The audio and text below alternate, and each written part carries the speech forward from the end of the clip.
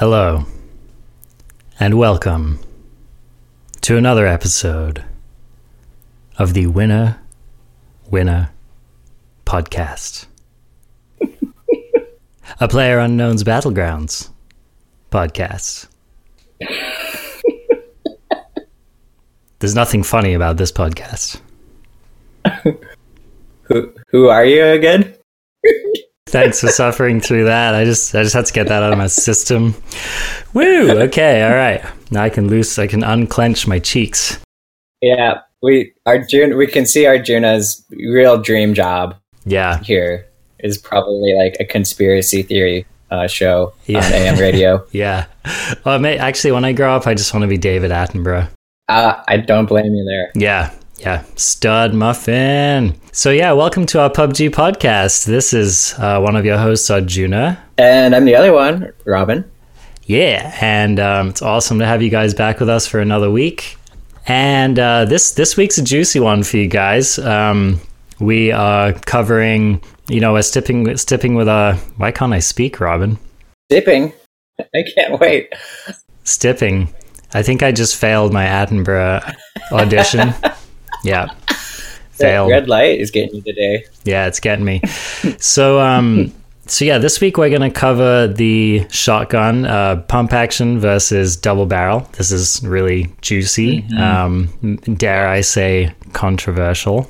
Dare I say it. And then for our location highlight, we're going to do the Watertown, aka Sunken City, aka Venice. Yeah. And then for our main topic highlight, we're going to do 10 tips and tricks with backup from our listeners. So this is really exciting. We've been hearing from you guys, and we decided to put a little more of you on this podcast. So that's all we have to look forward to. But let's move right along to some Patreon shout-outs. And so we've had 2 new Patreon subscribers, Ryan and Christopher, sign up this week. Thank you very much, Ryan and Christopher. Robin, do you have anything heartfelt to say? Just thanks. And I don't know. I think I'm always a little surprised and touched when people do that. So I'm super stoked. I know I tend to support the podcast I listen to here and there. And so we don't do huge pledge drives or anything like that. So I'm just stoked that people are pretty proactive. The show. It's awesome. So thanks, guys. Rad. Couldn't agree more. Love you guys. Okay, now here's an exciting announcement is that I spent a while actually figuring out how to set up a subreddit for this show. And there's a few reasons why I wanted to do this. It's not like I'm just want to expand and take over the internet via every available platform, although there is a part of me that definitely wants to do that. But the reason why I wanted to set this up is that I've been noticing that there have actually been some really interesting discussion topics that have been coming up on our Discord channel. And it kind of turns out to be a bad place to have an ongoing conversation about something, because as soon as something else new comes along, it just kind of buries the old stuff. So I decided to set up a subreddit just because subreddits are cool, and it's another way for people to interact, especially if they're not really that excited about Discord.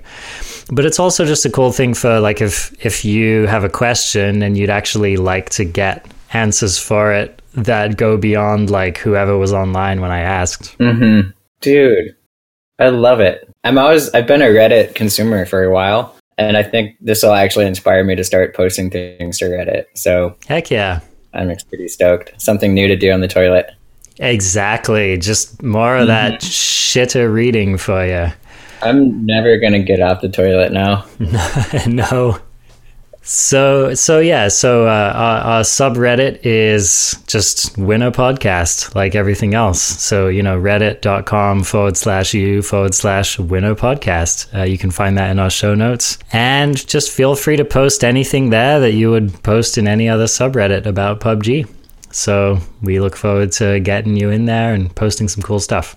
So let's talk about current events in PUBG, Robin. What's coming with the PC update number 6? Yeah, I wish Nothing. honestly, my takeaway from it was, yeah, they changed some things about the crate system, which I could give a shit because I don't.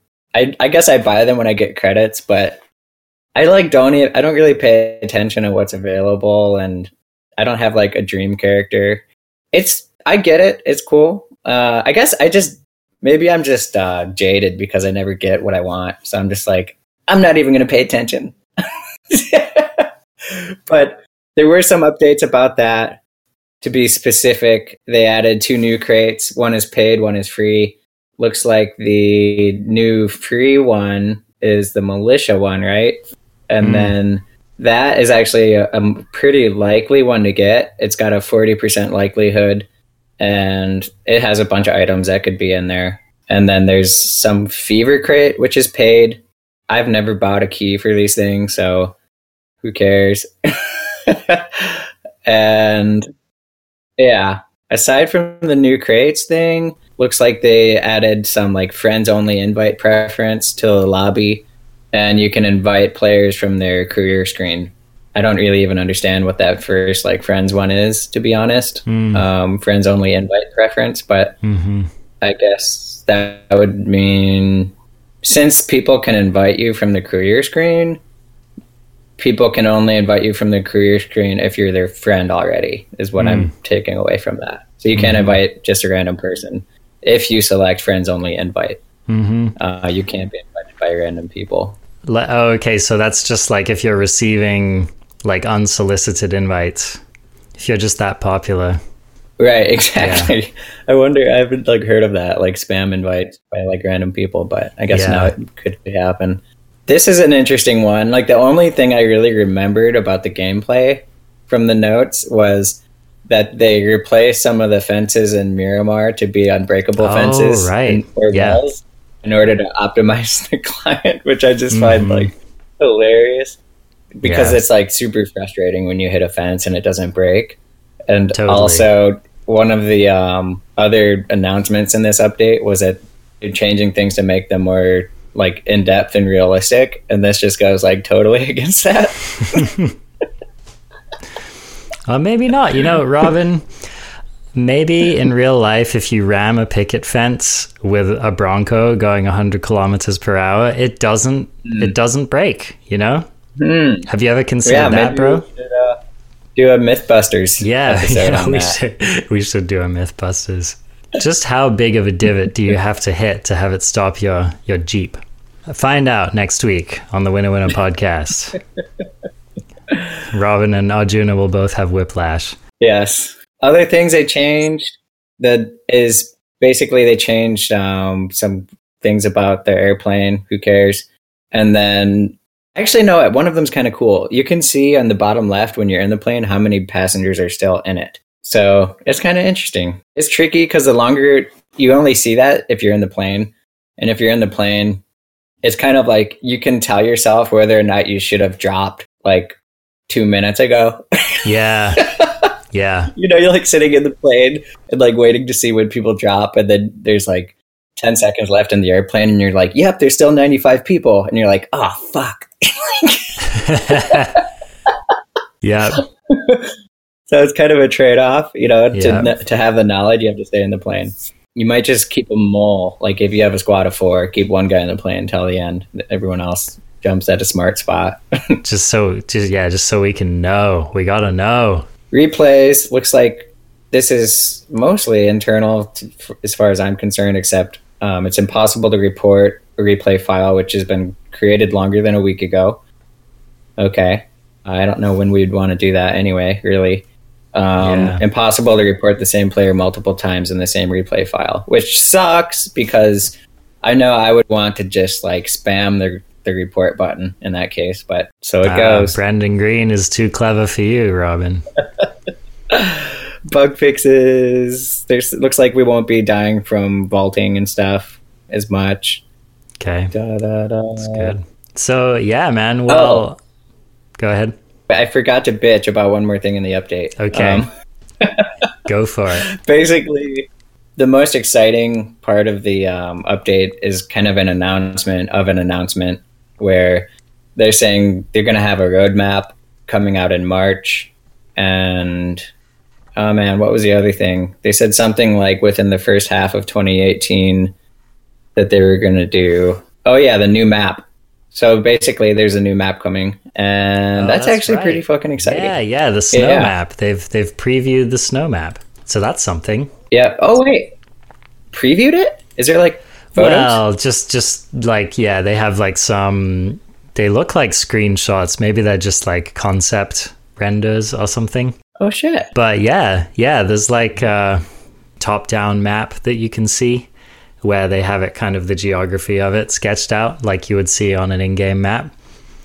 And they have a few screenshots that are, either the actual map or close approximations of it. So that's pretty exciting. Cool. So, I don't think they've unveiled what the name of it's going to be yet, but yeah, it's another map. We're probably going to criticize it when we play it.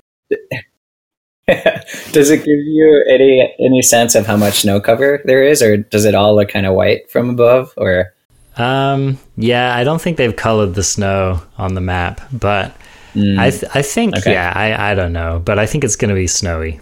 Okay. So that's the snow map. It's going to be out like by the end of the year, they said. So that's about 10 months. We're going to have to wait for that. Maybe 9. Oh shit.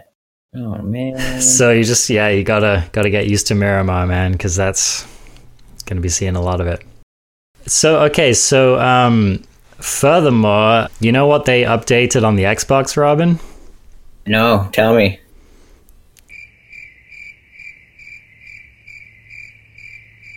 That's what they've done for you Xbox people. So there it is. That's our next Xbox update. Straight from the horse's mouth. That's why I'm going to start gaming. I'm going to start doing both the Xbox and the PC version just so I get updates more often, Yeah, there you go. I need it. Hungry for that sweet download. Yeah, I know. It's exactly. Definitely been rumblings around the internet. People kind of grumpy about the fact that the Xbox seems to be kind of crawling in its development. There's been speculation as to maybe it's just that Bluehole is working on like a zillion video games right now. They've got like 2 new mobile games that are blowing up right now.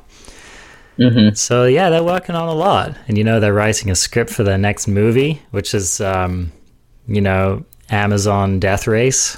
Wait, what? Back up. Dude, don't you remember from last episode? No. It's going to be called Amazon 100. There's a movie. Hold on, is this a joke? This is our joke, Robin. Okay.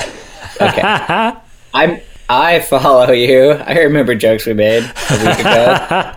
Dude, I don't remember that. Oh, okay. Yeah, it must be a time zone thing. I don't know how I could forget something as important as that. As epic. There it goes. Yeah. So let's talk about our shotgun feature for this week. Okay. I've been excited to cover this because, I don't know, man, I have so many opinions about the shotguns in the game, and spoiler alert, they are not all positive. So I'm just going to start. That's fine, because I have a lot of fun things to say about shotties. I'm more excited about them after having done some homework on them. Oh, rad. Okay. Yeah. Yep, they're badass, man. Well, let me start off by saying that this week's feature, we are comparing the pump action S1897 versus the double barrel S686. And our poll in our Discord server they were neck and neck the entire time. So for as long as this poll has been running, there's always been like 1 vote separating the two. No way. But that's awesome. The winner of the poll, drum roll please. The winner of the poll is the double barrel. Yes, good. Okay. Yep, so the double barrel won by a narrow margin of 8 votes to 7. So, sorry, pump action supporters, you should have gotten out to vote. Yep. And Arjuna means 8,000 to 7,000 because we have so many listeners. Yeah, exactly. I was being modest. So, So yeah, the double barrel comes out ahead, and I'm gonna reserve my opinion on it until the end of the conversation. All right. I think I already revealed my opinion, but I didn't even know I had a strong preference for the double barrel until you said that. But so let's jump into the details of these guns. The stats of them are pretty much identical in every way except for the reload.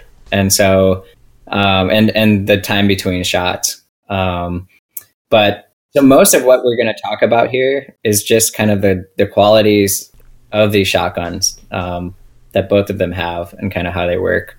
And so here's a little riddle for you. Oh, you can see the notes, but when I was looking up, the first thing I looked at was damage on the stats, and was surprised to see that each one has a damage listed of 25. And Which I'm used to thinking really of shotties as like a one-hit kill, and I was like, how could that be? This seems wrong. I like looked up another source. It said 25 too. Yeah. Like, what's going on here? And it turns out it's 25 per pellet. Wow, per pellet. Okay. Yep. So, and how many pellets do they shoot? How many do you think they have? I mean, it looks like a lot, man. I would say like, let's start with 12, right? 12 gauge, 12 pellets. See what I did there? Less than that. Less? Yeah. Oh, shit. Okay. Each one. You going to guess again? Yeah, I'm going to guess again. 7. More than that. Really? Okay. Well, there's a universe of options of it. It's 9. Okay. Wow, 9 pellets. Okay. And so, that's both guns shoot the same number of pellets? Yeah, I guess. Exactly. So. Okay. Yep. Same number. S12 as well. Exactly. S12. I mean, it should be because it's the same ammo. Man. But I do know that so the damage is 25. Yeah. For the double barrel and the pump, and I know that the S12 does 22 damage per pellet. Oh. Okay. Damn, son. So it kind of, it's a bit important. If you're shooting at someone without armor, you have to land 4 of those pellets for a double barrel or the pump. And if it's with the S12K, it's you have to land 5 of them. Yeah. Okay. Yeah. If they have no armor. Yeah. Good to know. Yeah. And then I want to go over how much damage these guns do if you land all 9 pellets on somebody at the different armor levels. So 9 times 25 is 225. So that's how much damage you do to somebody if they have no armor and you hit them with all the pellets is 225. And that's hit them in the chest. And then if they have level 1 armor and you hit all pellets on their vest, it's 157.5 damage. If they have level 2, you do 135 damage. And if they have level 3, you do 101.25 damage. Just squeak in there. They'll kill.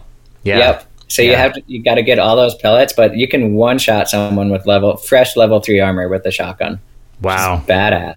Yep. And I think that's like the only gun in the game that can do that, right? Like, even if someone has full health and a level 3 vest and they take 1 hit from an AWM, that will not kill them. Damn good point. So that's a good thing to note, is that I think provided every pellet hits, these shotguns do the most damage of any gun in the game. So, and that's not necessarily per second, but just per individual shot they do. Yeah. So that's impressive.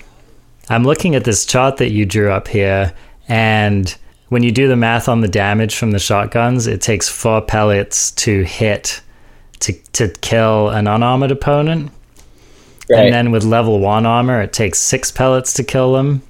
With level 2 armor, it takes 7 pellets to kill them. And with level 3 armor, it takes 9 pellets. Yeah. So, and these are, chest shots. Chest shots, exactly. So I liked, that's another way of thinking about it instead of thinking about total damage. I just, that helps me visualize like how accurate I have to be to take someone down. Right. So I like that a lot. So now that we have a sense of their damage, And let's talk about like just some basics about the spread. So the spread is different for each one. I actually didn't see this before. Guess which one has a narrower spread? Which one has a narrower spread? I'm going to have to say it's the double barrel. You got it. All right. But only by 10%. Oh, okay. But it actually makes quite a bit of difference. Yeah. And I'm going to get into why in a moment when we talk about the choke, because the choke modifies the spread as well. Right. And so the spread modifier for the double barrel is 5, and the spread modifier for the pump action is 5.5. So just like I said, 10% more spread. Yeah. And my interpretation, maybe I want to know if you think of it the same way, is spread is basically radius. So let's say wherever you're pointing your cursor, it's a point in space, and we're going to give it like coordinates of 0, 0. And then any spread away from that it's a radius from that point, right? As opposed to, say, like a widening of the area, which is because we're quantifying something here. We're saying 5.5, or let's say with the choke, we're saying it's like a 16. It's like some percentage reduction. Let's just say 20% for now. So is that a reduction in your interpretation? Would that be in the radius, or would that be in the area? Does that question make sense? Well, I mean, radius and area are related, though, aren't they? But not in a linear way. But so here's another way to think about it is let's not think of it in terms of shotgun. Let's think in terms of a pistol. So if you just shoot 7 bullets from the 45, there's going to be a grouping. Yes, that's right. There's going to be a maximum distance that one of those bullets can fall from the cursor based on its spread, right? Right, that makes sense. And so, yep, and the maximum distance is, I think that's what that number is. Okay. Let's say it's a modifier of like 5%, something like that. That means it can go 5% away from wherever you aimed it. And it's a distance from where you're pointing, right? And the reason I'm bringing this up is there's some math I'm going to do here in a second to break down exactly what it means when we talk about a reduction in that distance from where you're pointing to where a bullet can land, and why it's actually more significant than we think based on the number. Okay. I'm just going to jump into that now. So the choke decreases the spread in both weapons by 18.2%. Okay. Wow, which so is let's take pretty substantial. There's like a base spread for each one that we just went over, which was 5 and 5.5 for double barrel and pump action respectively. And so what that distance is, we don't know. I don't really know exactly, but it's some like angle in the game that the developers know, right? Yeah. So it could be, maybe we'll just say 5%. Who knows? It could be like a 5% kind of cone coming out of the gun. Yeah, that makes sense. And then if you do an 18.2% reduction in the radius, it basically shrinks the size of that circle.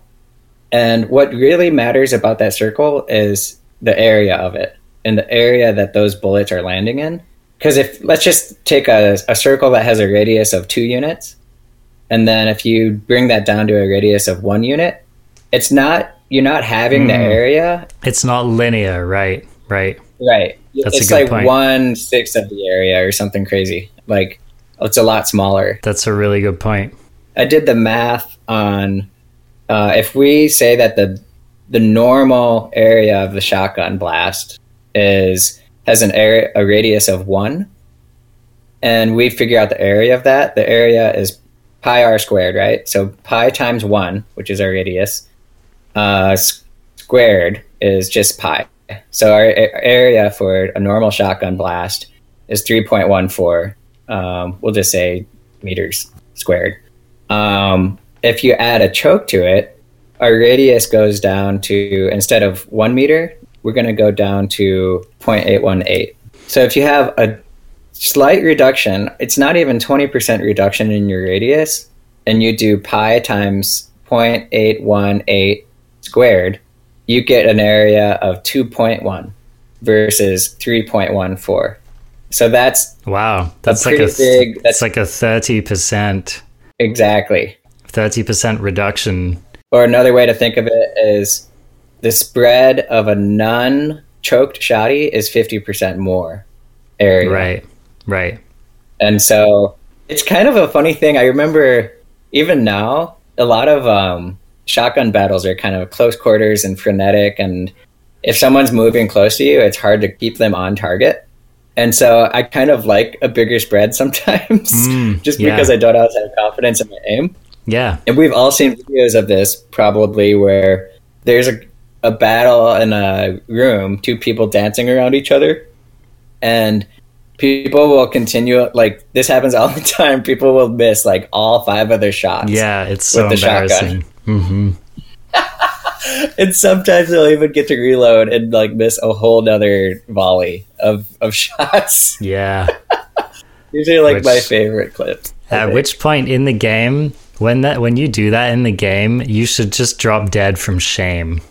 Like it should just, like, if you shoot an entire, like, your entire load on the pump action and then reload it and then shoot another entire load and none of those shots land, you should just lose the game on the spot. I would just start stripping and just crouch and look at the floor and accept your punishment. Yeah. I've done pretty similar things. I haven't done 2 full volleys, but I've definitely missed some pretty like obvious close shots with the shotgun. Yeah. So the choke is awesome, and it helps a lot at the mid-range when you want to use that shotgun. Well, and I just want to make the point here that because the firing pattern of the shotgun is relatively randomized, the further away that someone is, the less there is a guarantee that any particular number of your pellets are gonna hit the person, right? And that's just because the pellets could be concentrated to the left or to the right or up or down or maybe in the middle. So as helpful as it is to know this stuff, it's also just good to remember that you actually don't have the finest control over it. And so there's that said, go ahead. I have landed some pretty, like, I'd say 100 meters. I've been able to kill people with the shotgun. 100 meters? Yeah. Wow. That's further than I've managed to. Yeah, it was definitely, I will say it was super surprising that I hit them and that I killed them. Yeah. And granted, they were in a firefight. They had just finished a firefight. So there's actually, the one video we've put out so far has these clips in it. You'd have to search through it. It's like 40 minutes of video. But long story short, Alex is fighting someone at the military base. And I'm hanging out in a bush by the barracks. And I kill the guy on the scaffolding fighting Alex. Wow. Barracks to scaffolding. I landed shots on him from 2 different blasts. It was with the double barrel. So I shot once and I saw some blood spray, and then he downed Alex, and then I shot again and he died. Wow. From the barracks. So he was probably already at reduced health when you started firing at him, but that is still impressive. But and think about it. Each one of those, if it's early game and he doesn't have armor, each one of those pellets does 25 damage, maybe a little bit less because we know that the damage of bullets is reduced over distance. Yeah. But, we're looking anywhere from 20 to 25 damage at that range. And since we're talking about range, the bullet speed of these is somewhere in the 300, like upper 300. Let me take a look here again. So for double barrel, it's 370, and for pump action, it's 360. Pretty low. ARs are like 900 around there something. And so this makes sense. If you've ever been hunting with the shotgun, you have to lead your target pretty good. And they're just, small, non-aerodynamic pellets that are going through the air. So there's going to be some drop on them too, but if you're calculating drop with the shotgun, probably just switch to your pistol. Yeah, at that point. Now, I found it a little interesting. I thought that the body impact power would be higher on these shotguns, but it turns out... total, yeah. Yeah, it turns out that they're only 5,000.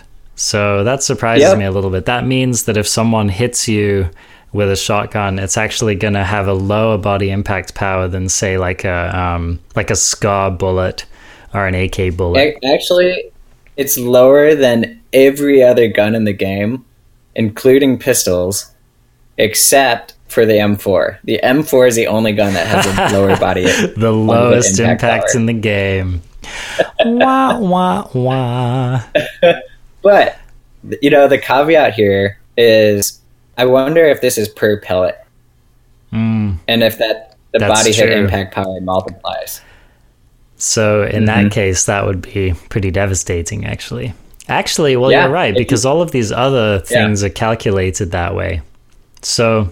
Well, the damage. Yeah. What else? I mean, it would make sense to list that per pellet. Mm-hmm. It would. So maybe we should, you know, cover this as being like pretty much the highest body hit impact power. Yeah. It's so 5,000 per pellet. If you hit them with all pellets, I mean, they're dead, so it wouldn't matter. Right. But it'd be 45,000, which I think which would technically be the highest in the game. Yeah. The AUM is 40,000, right? Yeah. Well, okay, that makes more sense because, you know, when they talk about shotguns in real life, like stopping power is one of the big pluses of the weapon. So that makes more sense. So okay, reverse wah wah. This is actually this weapon's a downer, people. Both of them. Total downer. Okay, now let's talk about some fire rate stats here. So we know the double barrel, one of the benefits of the double barrel is that you can fire its 2 shots in rapid succession. So do we have a number on that? We do. It's 0.2 seconds. Wow. Okay. Yep. And then the pump action, you want to guess? I want to say it's 0.8 seconds. You're super close. Yeah, 0.75. Okay, sweet. Yeah. So 3/4 of a second to fire one of those. Yep. So if you fire all of those shots it takes what? I think 3.75 seconds or something. Shit, I'm going to mess up my math again. No, 4.25. Fuck. No, wait. No, it's 3.75. That's right. Someone get this man a calculator. So, that, you know, everyone, you kind of just know intuitively when you're shooting these guns. Like it's very different. With the pump action, it's like you shoot, hopefully you're by cover and you might like strafe to cover, dodge back out, shoot, dodge back out, shoot. I think I was watching Fuglet do this the other day. He would shoot, like kind of steady shoot, and then like crouch and like move around a little. Just really briefly, right? We're talking like only for that 0.75 seconds. Yeah. Just to move a little so they can't target him. And then, you know, he lines up his target again and shoots and, you know, just, you know, jump around, be squirrely in between those shots. It's really the name of the game. And then you don't have to reload for 5 shots. With the double barrel, it's like super easy to blow your load with those 2 quick succession shots. And if you miss, you have to do the full reload animation. Yeah, if you don't have another weapon, you're basically dead at that point. Yep. I love that trade-off between these 2 guns. Right. Where you can do the kind of slow, like, blast every 0.75 seconds and try to land those. Or you can do that really fast takedown with the double barrel, but you have to land those shots. So. And I've got to say, that's one of the things that makes the double barrel such a ferocious weapon is that you can drop anyone who's not like at really far mid-range or long range. You can drop anyone with it if you land those 2 shots, like with any armor. And it's just so satisfying when you do that. You just like tap, tap, and they're just done. So yeah, that's definitely, if you're confident in your aim, and if you're someone with fast reflexes, then the double barrel can just be devastating. Yeah. However, and I've heard some people say this actually, I've heard some people say that they prefer the pump action when they're playing duos or squads because it gives you a greater opportunity to do more damage over time. And I thought that was a really interesting point because let's say you're up against like 2 or 3 people at once, then being able to drop one of them immediately might be a benefit. But let's say that your teammate is also spraying somebody and then you're like punctuating with your pump action, you might actually be able to down more people over time using the pump action. So that's just that's a part of the calculus. What do you think about that, Robin?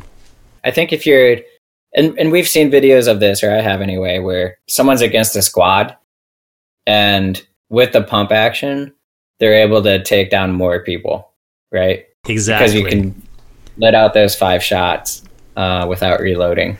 Right. So 1-on-1, double barrel, maybe squads, maybe for squads, the pump action is the way to go. Yep. Yeah, you can like clear a whole house with it. Right.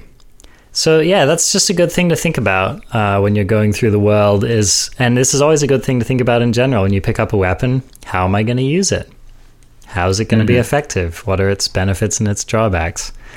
So I think they've done a really good job in this game of making this tension between these two weapons and making them different enough and yet so balanced that you know, depending on your play style or what you need them for, you're going to choose one or the other. So I think they've done a really good job. I'm impressed. One more bullet. The bullet loops is one thing we haven't talked about for attachments. Yeah, that's right. It's 30% reduction in reload time. That's awesome. Yeah. Grab it. Definitely. A choke and a bullet loops for either of these it's a good gun. Yeah. For some reason, I think there's for me anyway, I notice I have this attitude that they're like kind of unsophisticated and like I think of them as early game weapons somehow, but it's not, I don't know. I'm trying to break that because I see the value in them. And, you know, an AR, you can use at like 25 feet anyway really well, right? And I think once you get less than 25 feet away or about 8 meters, then we can start talking about it makes more sense to have that shotgun out. Yeah. So. Yeah, but it all depends. It depends on whether you're like if you like tapping, you know, if you find your target quickly and you like tapping people versus spraying. Because I know that for me, sometimes I prefer weapons that spray just because it gives me a little more leeway to find my target if my first bullets don't hit him. But some people just really like to line up their shot and just take it. So yeah, it really does depend on your play style. Yeah. Also, I think it's slightly harder to aim with the shotty because we don't typically aim down sight. That's true. With them. And so you have this kind of... The target is smaller because you're not doing this aim down sight kind of zoom in. They take up a smaller portion of the screen, right? And it's just a little more twitchy, the zoomed out aim mode, the kind of hip fire. And so I think it takes a little practice to really be able to line those shots up.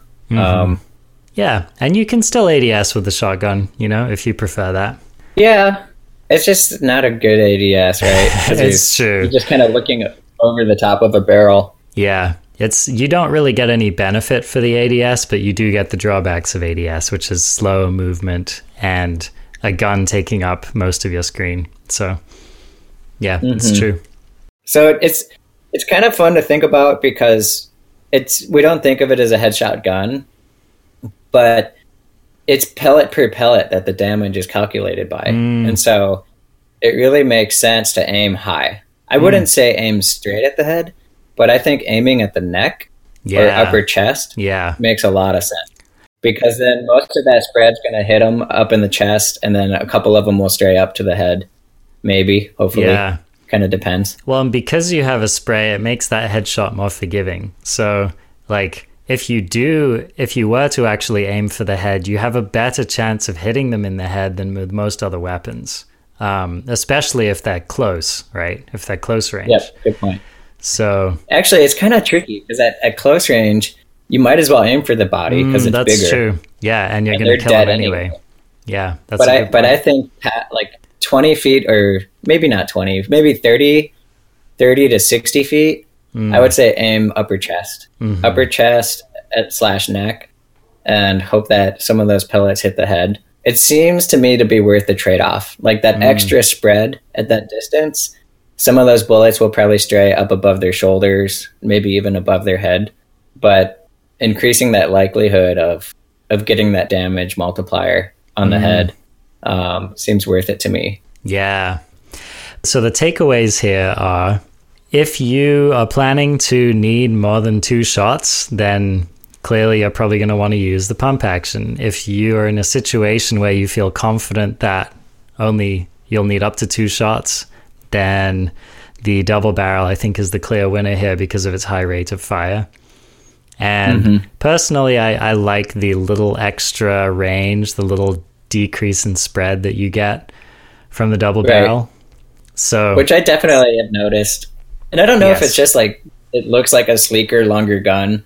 I just have assumed it, but it's cool to know that it actually is a slightly smaller spread. Well, and I just anecdotally, I noticed this pretty early on in the game that I felt like the double barrel was a more accurate gun, and I did feel like I was getting more damage over range than with the pump action. So I was vindicated to learn that the numbers actually support that.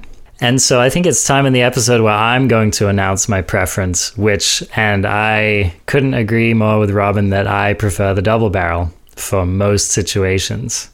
And it's just, more than anything else, it's just kind of this gut feeling where, like, I find that wherever I point the double barrel and shoot, it just feels really reliable to me that the pellets are going to end up there. And I feel like with the pump action, and actually with any of the other shotguns, I feel like I don't have that same assurance. Yep. And for me, the difference feels steeper than just that little modifier that the numbers suggest. But that's just anecdotal.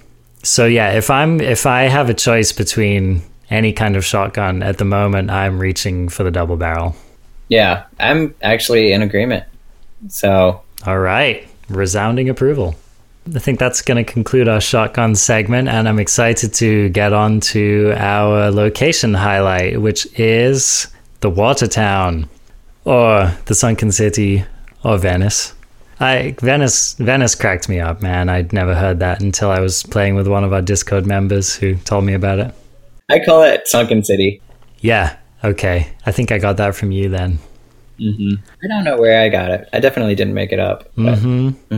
So let's talk about this place. What is cool about this location? I think there's a lot of things that recommend this as a drop spot.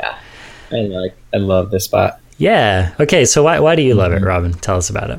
It's central. I love central. I hate having to travel. You pretty much, you almost never have to travel to get to the first circle. Yeah. When you drop in Watertown, so it gives you that extra time to just kind of loot everything there, and then by the time you're done looting it, you usually... Actually, that's not really true. I was going to say you usually know where the second circle is by the time you're done, but you usually don't. But you do know where the center of the first circle is, right? Yeah. So you can kind of make decisions based on that. Like, well, we want to like move into the circle or skirt the edge of the first circle, and having that ability is awesome. Is kind of the first reason for me. How about you? Yeah, I love the centrality as well. And another thing I love about it is that it's one of these magical spots where you can drop central, but it's not too hot. And that's one of my favorite things about this place, is that very occasionally have I ever seen it have more than a couple of people dropping here. Or usually, if you're in squads, you'll usually have max one other squad that's showing up to this place. Exactly. It's a perfect middle ground, because I actually am really disappointed if I drop somewhere and nobody else drops there. I'm like, oh, me too. Me too. Nobody? I've reached that point in my game where it's just boring when that happens. Right. I know. I'm going to be looting for 5 or 10 minutes now. In singles and solos, there's always going to be like 1 or 2 or 3 or 4 other people. Right. Perfect to get a little bit of action at the beginning. and get all the loot too. Yeah, exactly. I think there was a time when we were like our squad that we'd play with a lot. We dropped there for like a week straight. It felt like. Yeah, yeah, we did. Yeah, we really got to know it. So the position of it on the map is just so key. A few things to know about this are that it's underwater, and a lot of it is underwater, and that's because it's right next to a river that runs through the kind of mid to northern part of the map. And so the cool thing about this place is that you can actually get boat spawns from here, and you can go west or east on that little river, which gives you some interesting options. Mm-hmm. And it's got a road running just to the north of it, crossing a bridge. And so this is a cool thing. You can usually find a vehicle either in that road or just across the street. There's a compound which has a garage that has a vehicle spawn in it. Right. No, and that's not a lot of car spawns. There's only 2. And so it definitely has happened where we don't end up with a vehicle. Yeah, that's true. Which it's not that bad because you're on a road, so you can walk east on the road toward Razak, or that's not Yasnaya, Georgia Pool. Yeah. Well, east is Razak and west is Georgia Pool. So I just find it to be it's a very interesting nexus. I feel like whenever I drop Watertown, there's almost always people around me, like driving vehicles, or the squads coming from Razak, or there just seems to be always something interesting happening in this part of the map. So it's a great way to like not be overwhelmed at the beginning of the game, but to have an interesting game right from the beginning. Mm-hmm. So that's one of my favorite things about it. Now, it also has like a bunch of really interesting tactical implications. So, for example, on the eastern side of the town, there is like a huge sniper tower. And it's one of the few like really truly tall sniper towers in the game that you can climb. So this can be a really interesting place on the map to control. You can snipe down on people at the edge of Razak. You can snipe down into the massive field, which is to your east. And yeah, it's just like a cool spot to be able to snipe from. Although admittedly, I don't actually spend that much time up there. Yeah, I don't either. Yeah. Yeah, I kind of wish I spent more time. It's just, it's all that time to run up the stairs, and the stairs is not that much time, but it's a lot of other stuff to do. I don't know. It's like, it's in an early game, you pretty much never have like 2 snipers in a squad with scopes, right? So it's not like super worth it to like go up there with an AR, with like a red dot, So I guess I think of sniper towers as like mid to late game stuff where you have the equipment to make it worth it, and at that point they're hardly ever in the circle. But but should you end up with like an M16, a 4x scope, and an assault rifle suppressor, it can be a fun place to go up and just have some fun.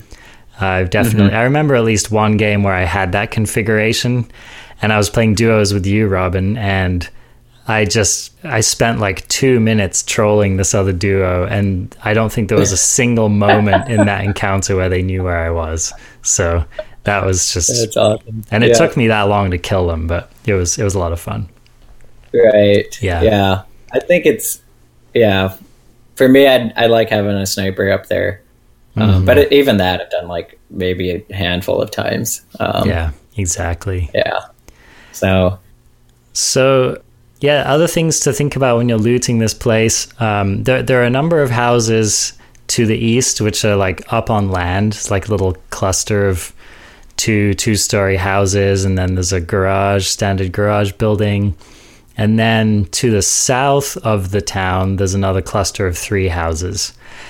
And then on the west side of town, it's basically actually like the main water is right in the middle of the town. And on each ordinal direction side of town, there are a few houses that aren't really submerged in water. So one thing to know about the water is just that it slows you down, clearly. And it's also a bad place to get knocked out in because you drown. So if you're fighting in the water town, it's a good idea to stay out of the water. Definitely. And that's just a good thing to remember. Mm-hmm. I wish they would let you swim in the water to like sneak. Yeah, you know. Yeah, that would be or cool. Crouching or something. Mm-hmm. You know, like if you go prone, you can like swim. But yeah, anyway. It's kind of like the perfectly wrong depth of water, so it's just a total disadvantage, basically. Yeah. I don't know. Can you even go prone in it, or not prone? Crouch. Yeah, I think you can crouch in it, but it won't let you prone. Okay. Yeah. Maybe you can't even crouch. I actually don't remember. That's funny. Okay. Yeah. So when the first couple of times I went here, I hated it because I didn't know how to get around, and I would end up in the water, and I would try to walk around, and you just feel really like vulnerable, and you're slow, and you're like making a bunch of noise because you're walking through water, and it's like it just kind of sucked. But now that I know the map and know the town, I know kind of like how to get around quickly, how to use the walkways, how to get around on the roofs, and it makes a big difference. So if you're still in the boat, not a big kind of not into this place because of that, just drop there a few times and get used to it and kind of get your loot path down. And I think you'll find that it's worth it once you get used to it. It can be daunting, and I remember that feeling of dropping there and being like, whoa, there's all these walkways, there's all these angles, there's all these buildings I like can't go into because they're full of crap. And it can be disorienting, and I totally agree with you, Rob. And if you just stick it out and you check it out, you'll kind of learn the ins and outs of the place, and it actually ends up being a very fun place to fight. Exactly. Yeah. Take some time. And speaking of loot runs, this is one of Fuglet's favorite drop spots. And so he released a video not too long ago, which was like a Watertown loot guide. So that's a really cool video to check out. I'm going to put the link in the show notes. Definitely watch that and you'll learn more about this place. It's his only like loot guide so far. So that tells you how much he likes the place. Mm-hmm. And also that is a little trickier to loot. Like it does kind of make sense to have you have to know the town. Mm-hmm. Yeah. Oh, and one more thing. Don't forget to jump through the windows and the buildings that don't have accessible doors. There's loot in a lot of the buildings in the center that you can't walk through a door, but you can jump through the windows, and definitely worth doing. Yeah. Agreed. And one tip is that if you're looting buildings that have water on the ground, it can be really hard to see the loot. And so a good thing to do is to do more looting with your inventory open. And so stuff will populate and you'll just have an easier time finding things. Good point. Yeah, you can't... You can hardly see it. You have to like get the right angle to see it through the water. So exactly. I'll just open the door, walk in a few feet, and then open my inventory and see what's there. Yeah, and kind of like strafe around a little bit, just make sure you're kind of like within the lootable area of everything. Right. Mm-hmm. So, what's your favorite place to land Watertown, Robin? Oh, I like always land right in the middle on the big square roofed building. It's like a big flat white square roof. It's offset slightly southwest, and there's about 4 little loot spawn points up on the roof, and it's a pretty popular drop at that town because it's just kind of like this obvious landing pad.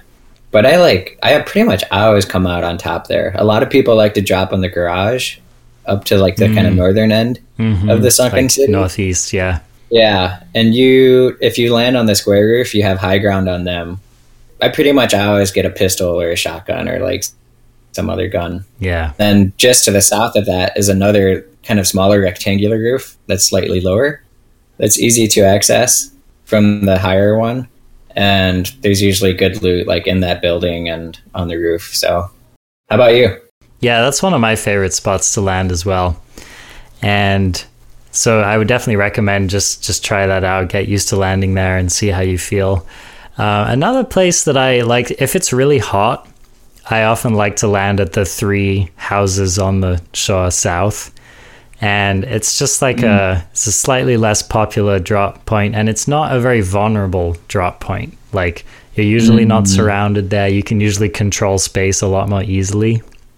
So if you're feeling a little conflict avoidant, that's a good place to drop. And then if you're feeling like, I would say especially in solos or duos, it can actually sometimes be nice to drop on the north side by the road, because if it turns out to be hotter than you wanted, sometimes you can just grab a vehicle and get out of there. So if I'm playing squads, I typically like to just shoot for the middle and land on those big roofs and really try to control the town. Definitely. Because, you can see pretty much everything from up there. Yeah. And you have a lot of options. If there's a lot of shit going down and you want to hide, you can go, if they're up north, you can go south. If they're south, you can go north. Yeah. So, Another thing to note about this place is that I've not discovered that the loot is better in any of the buildings. Like, I think it's pretty much the same loot wherever you go, so I wouldn't really factor that into your decisions. Yeah, I do have a suspicion that the buildings that don't have doors, the ones you have to jump through the windows, have slightly better loot. Okay, but, that's interesting. Yeah. They make you work for it. It might just be like a subconscious bias on my part, but I do suspect that. And I feel like I've been affirmed with that, but it's probably just like, my own perception of what's going on. But that's my take, my perception of it. Like I found like DP-28 and like good meds, things like that in there. Yeah, that's good to know. All right, well, that covers the Watertown. And definitely, if you don't know it, I recommend you check it out. Okay, main feature. Woo, woo. This is our kind of crowdsourced tips from you guys and all of our listeners. And so definitely kind of run the gamut in terms of kind of some more like obvious tips for people who are newer to the game and are still figuring things out, to some more nuanced stuff. So yeah, I'm excited. I'm excited too. And I just wanted to say I'm so grateful to all of you guys who submitted this stuff. It's definitely, it's, Robin was saying earlier that it's easy to have a perception sometimes when you're listening to a podcast and they ask for user input. It's easy to think like, oh, there's going to be hundreds and all kinds of people are going to do it. And really, it's like, every email counts and every comment counts. So just, if to all of you people who took the time to do this, really appreciate it. Yep. Yeah. And don't be shy. Don't be self-conscious. We're pretty humble dudes when we're not arrogant assholes. And love that tautological statement there. Cool. Well, so let's get right into it, Robin. So our first tip is from Chad. And this is a classic PUBG tip. Pick up the pan. And if you don't know, the pan is totally impermeable to bullets. And, some people call it level 4 armor, which is an awesome term. Love that. Of course, it only protects this kind of small area around your butt. But you would think that it would only block bullets from straight behind you. But I swear to God, like, this thing has blocked bullets from people shooting at me from like almost right in front of me sometimes. Wow. Where I don't know how that works, but I think the pan is slightly bigger than it appears. There you go. Somehow. Yeah. Got this like magical ability to wrap around your body at opportune times. So maybe not, but I definitely, it's block shots like from the side. Yeah. And pro tip, the pan blocks bullets wherever it is. So if you're holding it and someone is shooting at you, it'll block bullets. So that's you can also sweet. You can bat grenades out of the air with it. Yes. True tip. Have you ever done this? No. Yeah, neither have I. But like I've seen people do it where they're on the same squad and they'll like pitch grenades to each other and try to whack them out of the air, and it's pretty damn hard to pull off. But it'd be the like ultimate kill is to like bat someone's grenade back at them. Yeah. and get them with their own grenade. I don't think there's a more satisfying kill in the game. I really don't. Mm-hmm. Yeah. But, it is that extra confidence of if you're going to try to melee someone and you're running at them with the pan, there's a decent chance that as you're running at them and you're holding that pan out in front of you, that you're going to block their shot. Now, I think if you sprint, of course, your arm kind of goes behind you. And so it kind of makes sense just to like walk towards them with that pan kind of facing at them. I've seen people land full shotgun blast, like 2 of them in a row on a pan as someone's walking towards them and then get panned. Oh, no. Oh, I'd feel salty about that. That's the ultimate salt. Best. Yeah. It is the best. Yeah. All right. So that's tip number 1, pan. Yep. Use it. Yep. Agreed. Pan's great. And Chad ends his comment by saying, got a pan, game over, guys, which is how we feel about it. Let's ladder this. So I'll do number 2. So Jacob recommends, he says, do drop near your team in squads and duos. And this sounds obvious, but I just can't tell you the number of times people don't do it. And you can pretty much guess where this story ends, is that the further away you land from your squad, the more likely you are to get isolated and killed. So, it's not really much more I want to say about that. Just be strategic, pick land 4 houses next to each other, or if one of you is going to land on a roof, maybe have another one of you land on the roof. Do 2 on the roof and 2 on the floor. And just talk about it on your, usually the way it goes is you're jumping out of the plane. People, as a squad, you're kind of like, where should we drop? Okay. And then you choose. And then sometimes we're really specific about what buildings we're going to drop on. And other times it's like, we're just dropping in Yasnaya. It's like, well, it doesn't really narrow it down. So, communicating on the way down. Usually I'll try to buddy up. So it's like, hey, who wants to drop with me? Buddy system yellow is good. Try to get the other 2 people to drop together. So at least you've got 2 people together. Yep. Love it. And Jacob wrote a bunch. And another one that I liked was don't trust that bush, which I think is just solid life advice. So there you go. Definitely. Be cautious and precautionary. Use all of your protections. Exactly. Level 3 vest. Yep. And level 4 armor. Cover your ass, So point number 3 is by Captain Grizz, and it's get a headset. And we strongly agree with this point. Totally. Sound is just so much about determining where shots are coming from. And there's really no other good indicator of the directionality of where the source of bullets is. In other games, you often have this kind of hit indicator. Like if you get shot, like in Rainbow Six, for example, if you get shot from behind, there's this kind of circle around your crosshair, and it'll like glow some color, red or white or something, on the 6 o'clock position, like right at the bottom.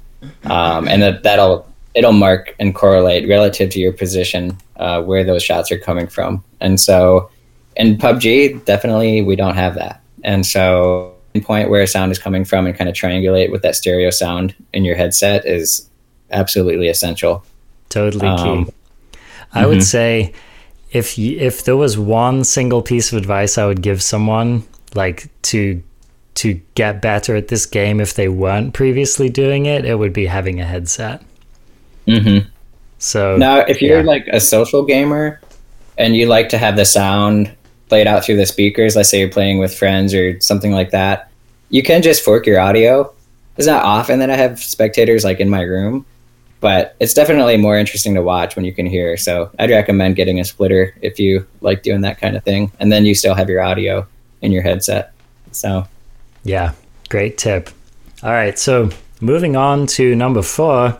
This one comes to us from The Basic Bro, and he's a streamer. He just recently joined our Discord channel, so look for him in our Streaming Now channel if you want to see some good Xbox streaming. So he sent in some Xbox performance tips, and he has like a vanilla Xbox One. And he was saying that it can be tempting to want to upgrade your Xbox to get better performance, but he's actually found that applying a number of these tips I'm about to share actually helps him significantly enhance his performance, more so than he would have by just like buying an Xbox One X or something. So here are his tips. He says the first one is turn off broadcasting. So as much as it can be tempting to want to record your sweet plays, and that is fun, if it's a choice between like being able to play the game versus not, then I would turn off the broadcasting. So that's the first tip. His second tip, which I thought was really interesting and I didn't think about, was he said buy a solid state external drive and make sure that it is at least 256 gigabytes large, or your Xbox will only recognize it as a media storage device and it will not be able to store games. So what you want to do is you want to buy an SSD that's 256 gigabytes or larger, and you want to install your PUBG on it. And you want it to be USB 3.0 capable. And you can do this. You can actually buy a complete external drive, or you can buy an enclosure. But he said that you will actually see improvements of at least 50 to 60% in terms of your load times. And for a map this big, load time is really significant. So he's saying that there are actually times when an object will be loading while you're running through it on the Xbox, and you'll get stuck in a table, or he said you might even get stuck in the second story of the burning military base building. So I haven't played enough on the Xbox to have had this experience, but this is like such a punishing move. Yeah. Brutal, dude. Just like basically stuck in purgatory. Yeah. So having that external SSD will apparently make a massive difference. So that's a really cool tip. And then another one that he recommends is if you've been running on wireless, you can actually use Powerline Ethernet to get a solid Ethernet connection to your Xbox wherever you are in your house. Yeah. So, and I've actually used one of those before, and they're really good. Wait, what do you mean power? Isn't that do you just mean Ethernet or? No, there's actually you can get Ethernet over Powerline. So like you have a jack that plugs. It's like a power outlet plug, and you plug your Ethernet into it, and then you plug another one somewhere else in the house, and the Ethernet passes through, which is pretty amazing. Okay. So I always just do the Ethernet cable. Yeah, you can always just run like a 50-foot long cable. Yeah, and we do that in our house. Me and Arjuna live together, and like it was one of the first things I did when I moved into that house was I bought 100 feet of Ethernet and ran it up to my room so that I could game. Because I mean, let's face it, wireless is just not a good connection. No. Unless you're in the same room as your router and you have fast internet, it's pretty much, you're going to end up being frustrated by it. And so save yourself the frustration, get an Ethernet cable or use that Powerline Ethernet. To me, it's like 101 gaming. It's you got to do it. Yeah. You know, I used to play Magic Online, which is like a turn-based card strategy game. And even that, like, wireless was not good enough for that game. So to give you an idea of how crucial it is. My God. Yeah. And, you know, we're the same. We use the Wi-Fi router provided by our Ethernet or cable company. And it's just a piece of shit. And yeah, it's not good. I'm literally, like, as the crow flies 20 feet from the router, you know, through a ceiling and a wall, and it's terrible. Yeah. Yeah. So yeah, don't waste your time with that for sure. Wire it up. Yep. You won't regret it. Nope. Okay. Point number 5 is it from the Basic Pro? Yeah. This one's also from the Basic Pro. Yep. Apparently there's an Xbox controller attachment that adds quick bumper paddles to the controller. Yeah, that's right. So did you look this up? I tried to look this up and it looked like there were paddles kind of like around where your fingers wrap around, like under the controller. Is that right? Yeah, I've never seen one of these, so I wish I could tell you more about how they work, but I don't fully know. But, Okay. But I'm sure, if you're like anyone who's been using an Xbox for any amount of time, you've probably heard of these. Or if you haven't heard of them, look them up. There's a number of aftermarket ones, and yeah, they just kind of extend the functionality of your controller a little bit. I wonder if they're probably redundant mapping from like some other button, right? Like from the trigger or from the bumpers up top, or is it just like? I think some of them you can actually map them to do pretty sophisticated stuff. And again, I'm not exactly sure how this works, but Basic Bro was saying that he'll actually he maps them to leaning sometimes. And then at different parts of the game, he'll switch the mapping to something else, which is like advanced technique. But the one that he recommended is called the Xbox One Strike Pack. And I'm sure that there are a lot of other ones, but this can be a great way to they have these Xbox Deluxe controllers that have more buttons and features on them. And they cost quite a bit of money. So if you don't want to spend all of that additional money on getting like a new one, you can just get one of these extension packs, and apparently they work pretty well. So this next tip is another Xbox tip, comes from Ryan, and he says if you have a friend with an existing Xbox Live Gold account, you can account share. And how you do this is you log into your Xbox with their account, and then you go to settings and make that profile Xbox Home. And then you can use the Xbox Live Gold and their digital games for free without having to use their profile ever again. So you can apparently log back into your profile and you get the benefit of all of their stuff. So this is clearly pretty sweet. I, for one, have been through the painfulness, which is realizing that you need to sign up for Xbox Live just to play your game. So this is a cool way that you can get around that. Now, hopefully we're not going to get thrown in prison for telling you this on our podcast. So just don't tell people where you heard this, all right? You didn't hear it here. I'm all about account sharing whenever possible from these telecoms and companies like Microsoft. So yeah, definitely exploit that. Yeah. All right, point number 7 is from Vernon, and this is kind of another classic PUBG tip, is use your boost. And so this is kind of, boost is something you don't want to use like in the heat of battle. Typically you want to use like right before. And so be proactive about using your boost, especially if you have a lot of them. I love it when I have like 10 boost, right? And then I can just like literally for the last 5 minutes of the game kind of like take them more or less continuously. And getting up to full boost is great. Just to be able to have that extra, there's a reduction in recoil at full boost level, and there's also a pretty significant speed boost, and of course the health regeneration is a lot faster at that level too. And there's a big difference between full bars and like 80% bars, so keep that in mind. Right, now full bars, there's just a small little bar at the end there that's a full bar, and if you max out at 100%, it takes 30 seconds to drop out of that full bar boost level. And so, if you're talking end game, you can actually keep yourself fully boosted if you take a boost every 30 seconds or so, if you have a lot of them. Now, that might not be worth it if you only have 2 or 3, or let's say like 1 boost left. You might want to wait till you get close to having none of your boost left. But yeah, if you have a bunch, just keep taking them. Yeah. It's better to use them and get those benefits than to die with like 8 boost in your backpack, end game. No good. Yeah, it's no good. And oftentimes it feels risky, like, I don't want to get shot taking my boost. But it's really, if you find some good cover and you're not going to move for a moment anyway, you may as well just pop a boost, and you can kind of toggle your crouch while you're doing it so that your head's not vulnerable to a headshot.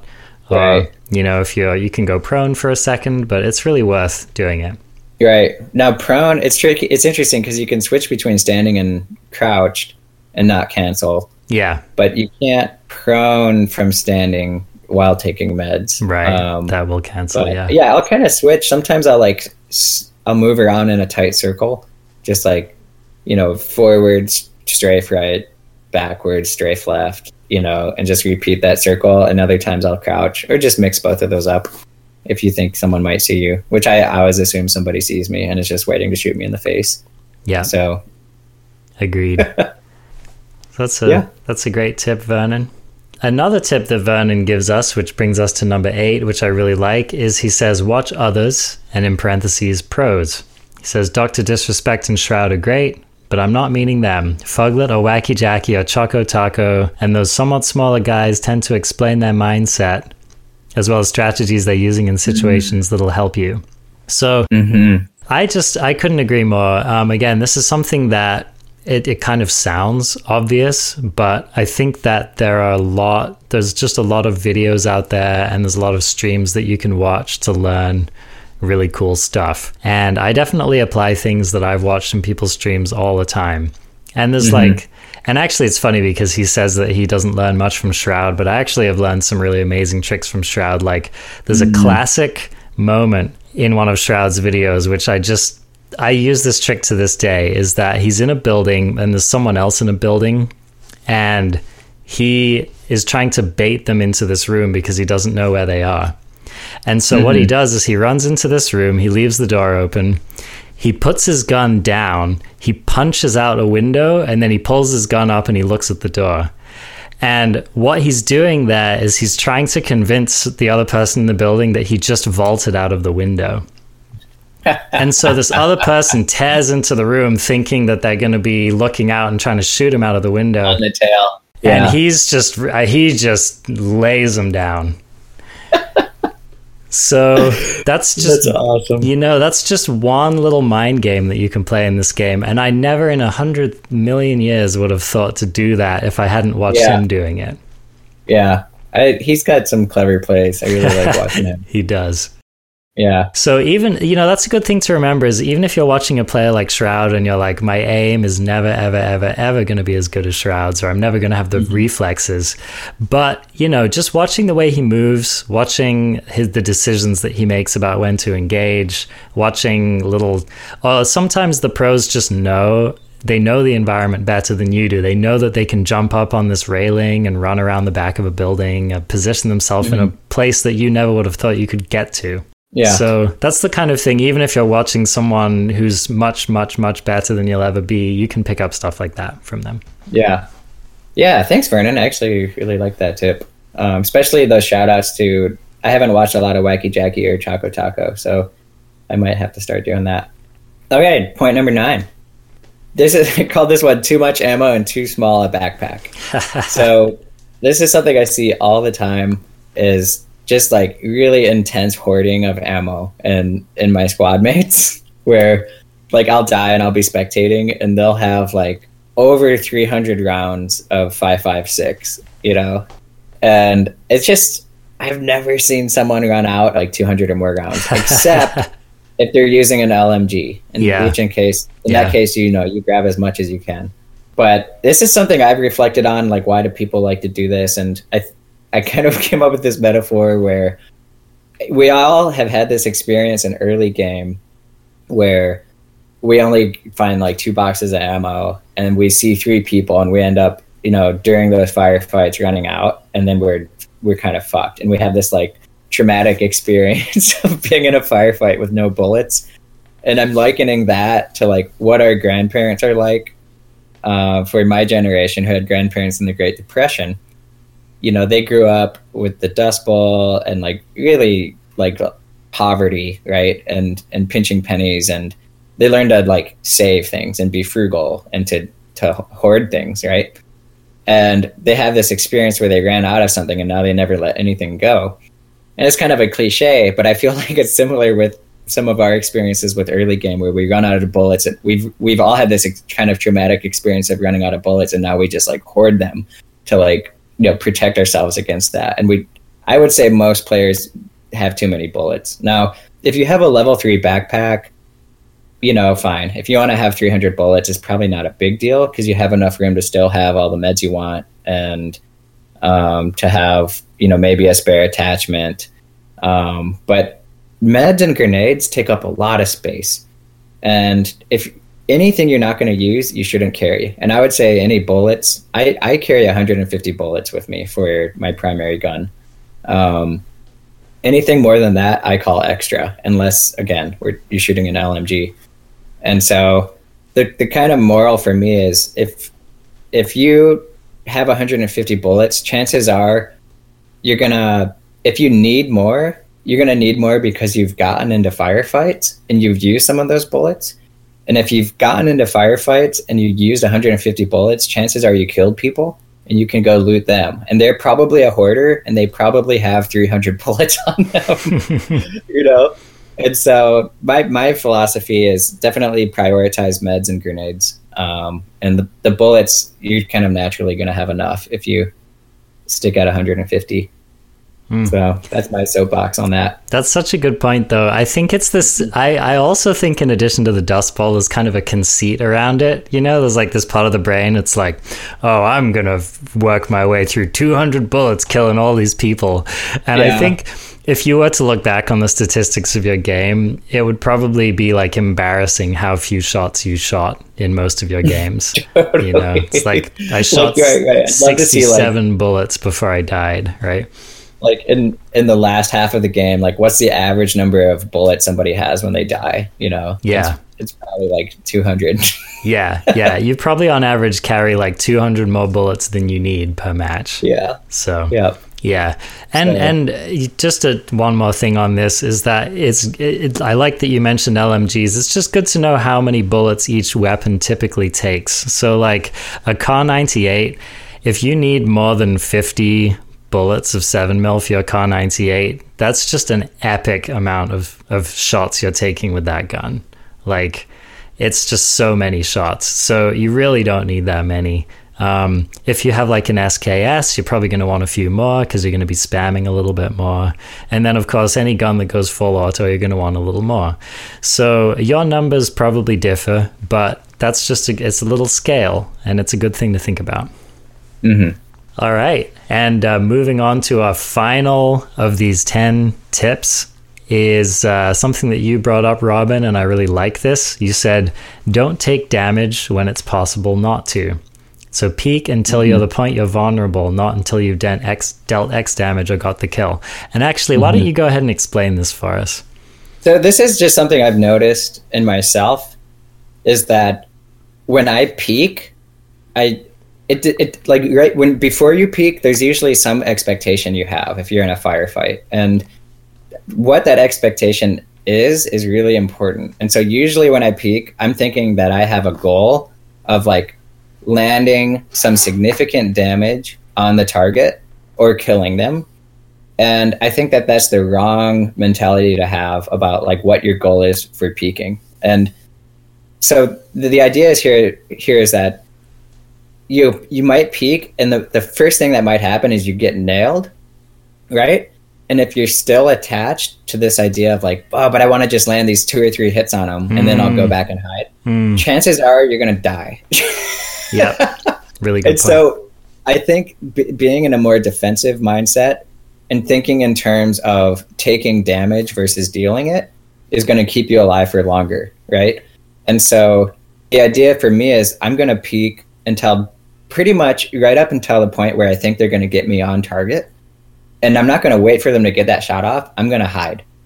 So I'm going to peek, and it's like a second. You peek for a second, let off a couple bullets, and then go back. And if you happen to miss, whatever, just hide again, peek from the other side, try again, and don't be trying to kill everyone on every peek. Instead, be trying to conserve your health. Yeah. Right?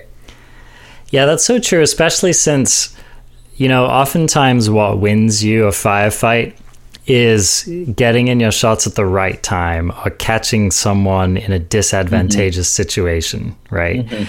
So, and I love this point because it's happened so many times to me where I'm peeking and I'm like, oh, but I just hit them 3 times. Surely the fourth bullet is going to kill them, right? Exactly. And then again, exactly, you're not noticing that your health bar is rapidly diminishing, and you end up losing that fight and you're lying on the ground thinking, where did it all go wrong?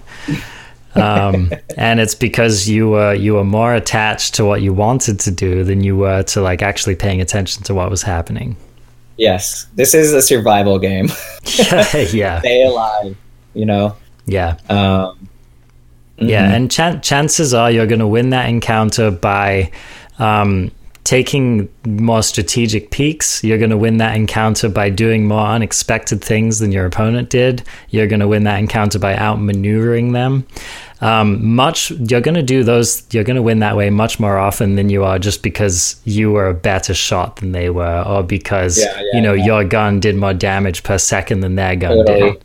And this isn't something I see in just, average players like you and me that could benefit from this. I see really good players using this technique where they're pretty conservative about how long they're peeking and kind of how they're exposing themselves, even though they have a really good shot, right? Like they're pretty conservative about what they think they can do often.